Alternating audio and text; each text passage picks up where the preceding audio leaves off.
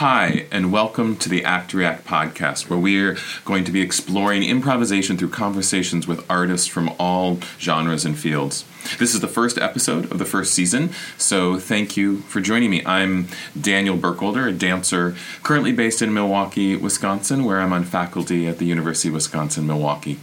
This podcast came about because I've been exploring improvisation, both as a creative tool to develop choreography and also as a performance form in and of itself for 20 plus years. I've always been interested in what people are thinking about improvisation, how they employ it in their creative work, and how they even define it from their own perspective. So in this first season of Act React, I've talked to 5 artists who explore improvisation as part of their core artistic practice. I wanted to get their perspectives as a way to form my own practice, both as a performer and as a teacher. In this first episode, I've had the pleasure of interviewing Stephen Nachmanovitch. Many of you are probably familiar with Stephen's book, Free Play, which is one of my favorite books about improvisation. It's really thoughtful and accessible, and I think it's really good both for my own practice and I use it in my teaching for my students. Here's a short bio about Stephen. Stephen Nachmanovitch performs and teaches internationally as an improvisational violinist. He is the author of Free Play, Improvisation in Life and Art. He has degrees from Harvard and the University of California, where he earned a PhD in the history of consciousness. He's taught and lectured widely in the United States and internationally on creativity and the spiritual underpinnings of art. In the 1970s, he was a pioneer in free improvisation on violin, viola, and electric violin. He has collaborated with artists in music, dance, theater, film, and has developed programs melding art, music, literature, and computer technology. He lives with his family in Charlottesville, Virginia. His current endeavors include performing, recording, teaching, writing, and has completed a new book, 5 Minutes Old. So please check out the description of the podcast for information on how to find out more about Stephen and myself and the podcast. So without further delay, here's my conversation with Stephen. Enjoy. Well, hi, Stephen. Thank you so much for joining me today for this conversation. Thank you. To start off, I guess just in terms of how you think about improvisation as an artist, as a teacher in your everyday life, could you define what improvisation is? Yes. Well, let's say if you're a musician, improvising is playing music that's less than 5 minutes old. Right. So there's a sense that the creation of it is also the performance of it. Yes. Yeah. And if you're speaking, I mean, we're speaking and we're having a conversation that's less than 5 minutes old. And whatever field you are improvising in, that's the hallmark of it. Right. Yeah, definitely. To amplify that, I mean, we talk about being in the here and now or the present, and mindfulness is, of course, implicated in all of this very deeply. But I pick an arbitrary number like 5 minutes old because it's also true that now that we have been talking just for 1 minute so far, our speech in the present moment is kind of conditioned by what we've been talking about already.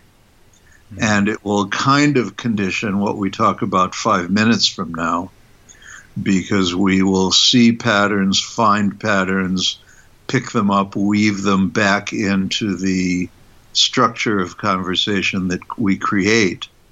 So in a sense, we're entirely in the present, and in another sense, we're dealing within a kind of piece of time in which the bits of information we exchange are constantly weaving themselves back and forth with each other. Well, yeah, isn't there, we could think of almost that the present moment is, there's always this little bit of acknowledgement, maybe even tension between the past and the future.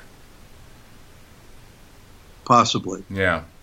This relates to something else that I read that you wrote about, that improvisation is about kind of data collection. Aha. And it was kind of what you were talking about reminds me of that, and that we're dealing with this set of data that's coming in and processing it and then outputting somehow. Right. And I mean, it is. It's data collection. It's pattern recognition. Mm-hmm. I mean, obviously, art and science are intimately related to each other. Right. And we're perceiving fields of information, perhaps a tiny, tiny fraction of what might be available at this moment mm-hmm. before our eyes or before our ears or mm-hmm. our noses or whatever it might right. be. And we're perceiving patterns, and we're choosing patterns, and we're choosing paths among those patterns. Right. Could you speak a little bit more about that choosing? Because improvisation, I think I even heard you mention this, is not just kind of doing whatever you want. It's mm-hmm. not just going crazy or losing control, but it's about that kind of collecting data. Well, doing what you want is not necessarily the same as crazy or losing control. Fair enough. Whereas fair enough. And doing what you want, your desires, your interests, your connection with other people, your connection with everything else around you, tends towards certain kind of pathways. Mm-hmm.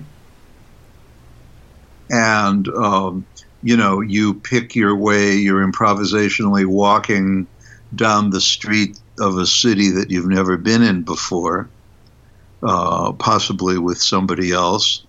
And both of you are attracted by certain things and drawn by certain things. Sometimes you're attracted in two different directions. And those attractions are conditioned, partly on the surprise of the moment and partly on the accumulated experience of your entire lifetime. Yes, and those choices are also kind of conditioned or framed by the limitations of walking down this street.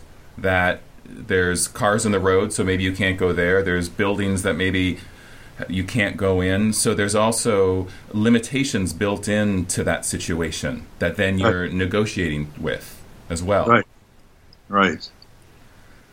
And I guess maybe if you could speak to how those limitations come up in, say, an artistic practice, a performance.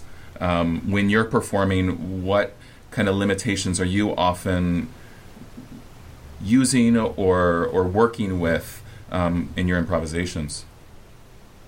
Well, there's the limitation. I talk in free play. I think I mentioned something about the degrees of freedom.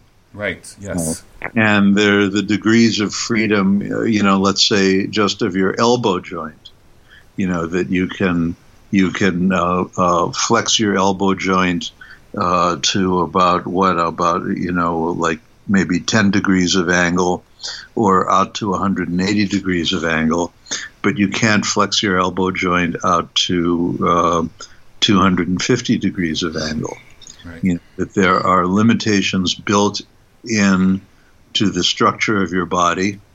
Some of those limitations are, again, just with body limitations. They're limitations that we can extend to some degree by stretching and by practice and that sort of thing. Mm-hmm. But that we still have the shape of the body that we have. We have the shape of the musical instrument that we play on. We have the tensile strength of the strings on the musical instrument. We have gravity. We have all the Newtonian stuff. The nature of motion, the nature of solid bodies. The solid bodies may be temporary and impermanent in a bigger or Buddhist scale of things, but in the moment they certainly are there. Mm-hmm. And each of these limitations is a pattern upon which you can build the art that you're making. Yeah, one thing I mentioned in the new book that I have finished now, yes, after many, many years, is there's something called the Theatres Act in England, which criminalized improvisation. Oh my gosh! And I believe it was passed by Parliament in 1848, and this was, I'm not sure if that's the right date, but I'll check that. Sure. And the reason for it, of course, is that theater has theater, like novels, like movies, like many art forms, has always had a politically suspect side, and they needed to be able to censor a play if they wished to do so. And you couldn't censor a script if there wasn't a script. Oh, right. Of course. And you approve a script if there was no script. Mm-hmm. And strangely enough, the Theatres Act was eventually repealed, but not until 1968. And, there's many analogs to this. You have in music, improvisational music is hard to copyright. I mean, you can copyright a recording. Right. If you create the music, record it, and then put it out as a product, and now it has kind of jumped the line from process to product. Mm-hmm. And but you can't really copyright improvisational activity, and that makes sense. And of course, part of copyright has to do with the whole notion of property, which is a little bit suspect, but our world does run on it. Right. So it's problematical. I mean, one of the things that you might do in the, of course, this is in the past now, but in the grant proposal you were mentioning, would be to simply not even mention the word improvisation. Right, and since you did develop a nicely articulated explanation of what you're doing, you can leave the word improvisation out of it. And of course, that's kind of a hypnotic procedure, but it's still interesting. One thing that I find when I go to universities and other settings to teach, that of course it's not impossible to it's not possible to completely delete the word improvisation, because if somebody's going to come to my workshop at 3 p.m. in a certain room, somehow the virtual invisible word improvisation is going to be written over the door in some way. Right. However, I try to keep my mouth shut about it as much as possible, because it doesn't actually help. Yeah. Yeah. No, we do what we do.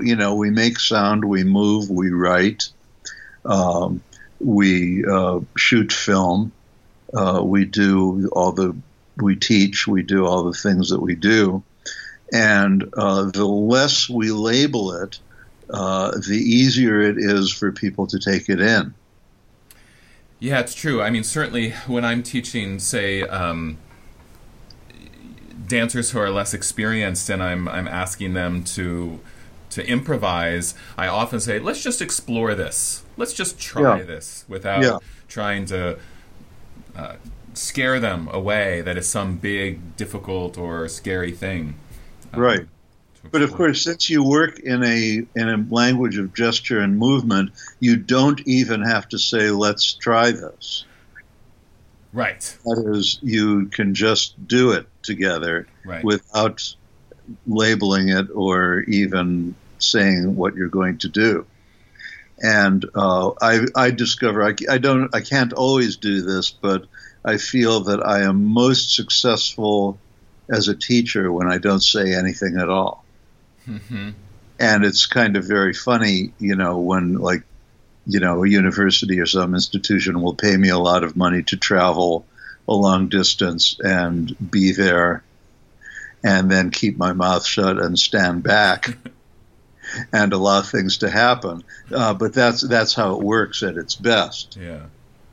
Yeah, I mean, but there's also, I mean, I would venture to say that you can do that because of the breadth of your knowledge and experience and confidence in the people who are playing.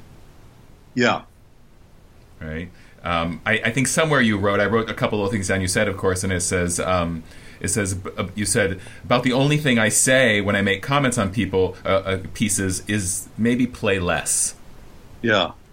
And that is also, it's like that idea of playing and moving and giving space, either it's time or physical space to things, can be challenging for people when they're in this improvisational exploration. Yes, and that's true. It's true not just of students, right, but of professionals. I mean, one of the things that you often see in the improvisation scene in many art forms among professionals is playing very loud, very fast, with lots of notes, with lots of gestures, with lots of words, whatever the medium is, because in a sense, hanging over the stage is the ghost of the various great creators of the past, or the ghost of classical music, or the ghost of the great jazzers of the past, or whoever might be. And so if you are getting on stage with your cello, you want to prove that you can play just as fast and just as intricately and just as complex material as the classics. So to actually take the time and space to take a breath and play a tone and let that tone sink in and take another breath and do very little and respond to your partners and give them the opportunity to take a breath without stepping on it is really an interesting discipline. It is. I mean, as you're saying this, I've had that same experience both with other dancers and when I'm working with musicians improvisationally. And sometimes even at the beginning of a performance we'll make a little plan, like, okay, I'll start, and then after a minute or two you come in, and then like kind of set that, and then we start and everyone just starts. Yeah. Like whatever that idea of taking time and letting things evolve, it kind of just poof, everyone jumps in the pot. And not always. I've certainly had lots of experiences where it's not that, but I've certainly had that experience where it does feel like, oh, how dense can we make this as quickly as possible? Yeah. But I think that also goes to a lot about presence and listening, both listening to sound and listening to space, about that idea that you started, I think, of this, thinking about that we are composing at the same time we're playing. We're not just playing. We're also trying to make something that has some coherency to it. Yeah. So, I'm listening. I've been listening to your music, and there's this interesting in Free Play, in the chapter "The Mind at Play." You talk about playing, of course, but you also talk about this idea of having technique to burn. Yeah. And that it's so, in certain parts of the dance improv world, training for technique there's sometimes a resistance to that, as if that somehow takes away a more natural way of moving. Yeah. And, but you kind of make, I think, the opposite argument that having technique gives you the opportunity to express what you want. or how responding in the moment with as many skills as possible. I'm wondering if you could talk a little bit about how that comes to play in your own music when you're playing and improvising. What's that relationship between technique and momentary inspiration or following those patterns? Well, they don't have to be two separate things, Mm-hmm. Because when you're following the patterns, you can follow the pattern now, and the pattern feels a little bit muddy. So you follow the pattern again. Uh-huh. And then you can follow the pattern again, and it gets less muddy. Mm-hmm. And there is simply the business of practice and exercise and trying things and trying them again and trying them different ways, Mm-hmm. and getting stronger, getting quieter, getting more patient. To have the patience to allow yourself to learn something, which certainly may not be you may not be learning that something in the traditional way. You may not be following the patterns that have been laid down by other people, but you're still following patterns, Mm-hmm. still discovering patterns. Right. Well, and also this makes me think of like technique, not that maybe it's the word technique that gets, like, technique isn't always what we traditionally think of it as being. Like, it's not necessarily doing your scales and just doing them as fast as you can or something, but it's, Right. There's a technique to listening, or there's a technique to playing all those things you said, and ways that you are negotiating playing in the moment. I mean, I'm thinking, when you're saying that, I'm thinking of, I have an old friend who lives in Berkeley, who's a rabbi named Jonathan Omerman.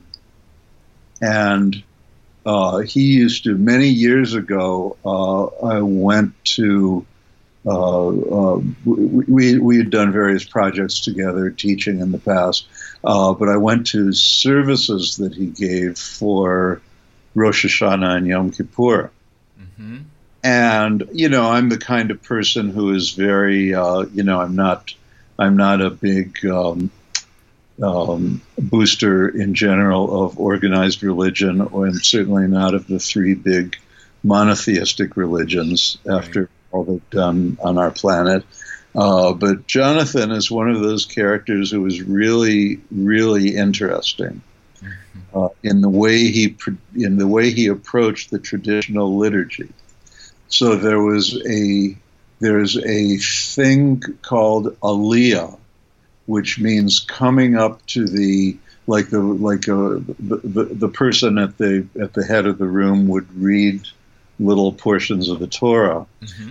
There's certain prayers that are said by somebody who's sort of announcing, now we're going to read this part of the Torah and bless you for doing it. And it's a very short, codified prayer, and generally in traditional temples they would call up somebody, some dude in the congregation that they wanted to honor in some way, who would say this prayer, and the prayer would be said word for word. And Jonathan, with let's say about 120 people or something in the room, there would be maybe 10, 12 different aliyahs calling people up, and he would say, okay, now everybody in the room, instead of calling one person up, he'd say, everybody in the room who lost a loved one in the past year, come up and say it. And then the next one, everybody in the room who fell in love in the last year, come up and say it. And then everybody who came up, and he would mention intense life experiences, or experiences of regret, or experiences that everybody has at some point or other, but in any one group, Yeah. There'll only be a few people. And so the people would come up and say these, or at other times he would ask somebody. There would be a totally repetitious rote prayer that people would say, and he'd say, okay, now say it as though you're imploring your loved one not to leave on a long journey because you'll be alone. And now say it as though it was the last thing you're saying to a dying person. And now say it as though you're reading stock quotes in the newspaper. Now say it as though, and it was actually, it was almost like Stanislavski technique for actors. Right. But that's technique. Okay, that's taking a completely standard activity. I mean, in his case, it was a ritualized religious activity, but it could be any kind of standardized activity that people do, and doing it over and over again in different ways. Yep. Doing it with different tone colors. Play a musical passage. With rage, play the same musical passage questioningly, play the same musical passage fearfully, Yeah. And that's technique. Yep. Yeah, that I love. That's a beautiful story, and it's a beautiful analogy to thinking about how one becomes more articulate in whatever they're doing, whether it's a musical instrument, whether it's dancing, whether it's just living life, of almost this idea of like finding themes and then finding variations within those themes. Yeah. Yeah. Very nice. So like maybe two more little questions here. Maybe they're not so little. I say that, and then it's like this question about like tell all about it, right? Like improvisation as a artistic practice, but also improvisation as a life practice. How does this improvisational practice that you have, playing, making music, translate into kind of everyday living? Well, they're completely interrelated. Yeah. And artistic practice, whether it's improvised or not, or semi-improvised, in fact, there's very little that is improvised, and there's very little that is strictly composed, and most of our activities are somewhere in between. Mm-hmm. And when we recognize the structural features of what we do in daily life, they are in between. They're somewhere in between. There's activities that we engage in. I mean, you and I just are in the midst of a conversation now. Right. And the conversation is improvised, except that we are sticking to a few topics. Mm-hmm. We're not talking about organic chemistry, though I'm sure we could figure out a way to work it in if we want to. You would have to do the most of the talking about that, I must say. Also there were ritualized things. At the beginning of the conversation, you said hello and I said hello, and we said a few things to verify that we have a good connection on the machinery that we're talking on. Right. And to the extent that we engage in the ritual part of activity, that creates a platform for us to engage in the creative part of the activity. Right. And they're interdependent. Right. Again, this looping back to this idea of what are the limitations or structures of the situation, so that then there can be some freedom within that. Absolutely. And you get in your car and you drive to the grocery store.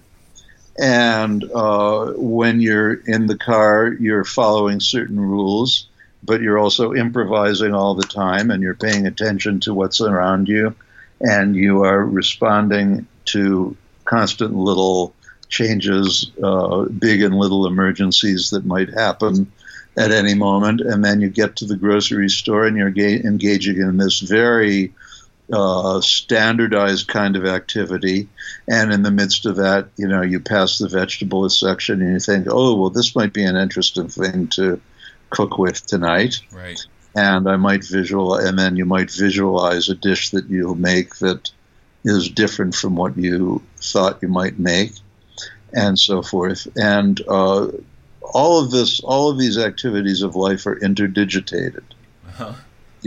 And similarly, you can be an improvisational violinist getting up on stage and doing this activity which is labeled as being highly creative and highly specialized and the result of a lifetime of practice so that you can improvise something new, except you don't really feel that you're improvising something new at all and that you're just like rattling off the same kinds of gestures that you've done 1,000 times and, oh, shit, I'm stuck here again. Mm-hmm. Wouldn't it be nice to really do something new? So yeah.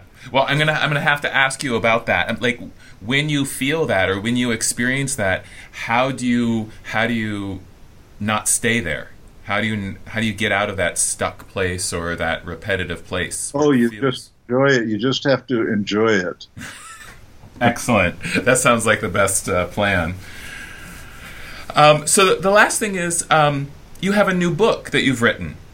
Yes. And is it scheduled to come out yet? Are people able to get it or look forward to it, or what's? Well, I hope people will look forward to it, and I've gotten a lot of inquiries from people about it on my website. And I'm still in the process of looking for literary agents and publishers. Okay. And having a track record, as I do, doesn't necessarily make that much difference. Right. The book is called Improvising His Life, or at least that's the current working title. The book is done, and so I am hoping that it will be out soon. All right. And it differs from free play in certain ways. It's more concerned with the social dimensions of the improvisational experience in life and art, and it's more concerned with the ethical dimensions. Oh, interesting. Wow. And of course those dimensions are still connected with the spiritual and the artistic and all the things that we've been talking about. Yeah, definitely. Well, Free Play, I have to say that it is one of my favorite books about improvisation. Thank you. I think it is very approachable. It is in some ways, it's very straightforward, and it highlights all of but at the same time, it highlights all the complexities of what improvisation is.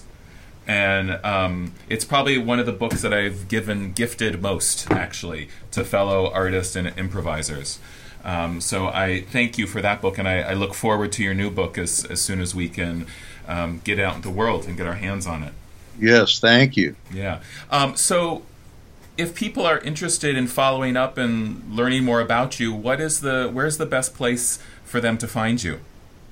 One place is my website, freeplay.com. Mm-hmm. Another place is my Facebook page, which is Facebook.com/Stephen Nachmanovitch. Great. I will include links to those when I put this out. Great. So people can find you. And I don't want to take up any more of your time. You've been very generous to speak with me today, and I really appreciate it. It was really great to hear you elicit some of these ideas further and just to talk with you a little bit. Well, thank you so much. It was really a great pleasure for me. Oh, thank you very much. Well, I hope you enjoyed my conversation with Stephen Nachmanovitch. Again, please check out the show notes for information about how to find Stephen out in the world and on the web. In the next episode of Act React, I'll be talking with my longtime collaborator and friend, Sharon Mansour. We will discuss a bit about what work we've done together as well as her current work with improvisational, site-specific work, screen dance, installation work in galleries, and stuff like that. Really interesting conversation, so I hope you can join us. And to kind of finish today's episode, we're going to get to listen to Stephen's improvisational performance of Rust Makes Things Beautiful off of his album Impermanence. So I hope you enjoy it, and until next time.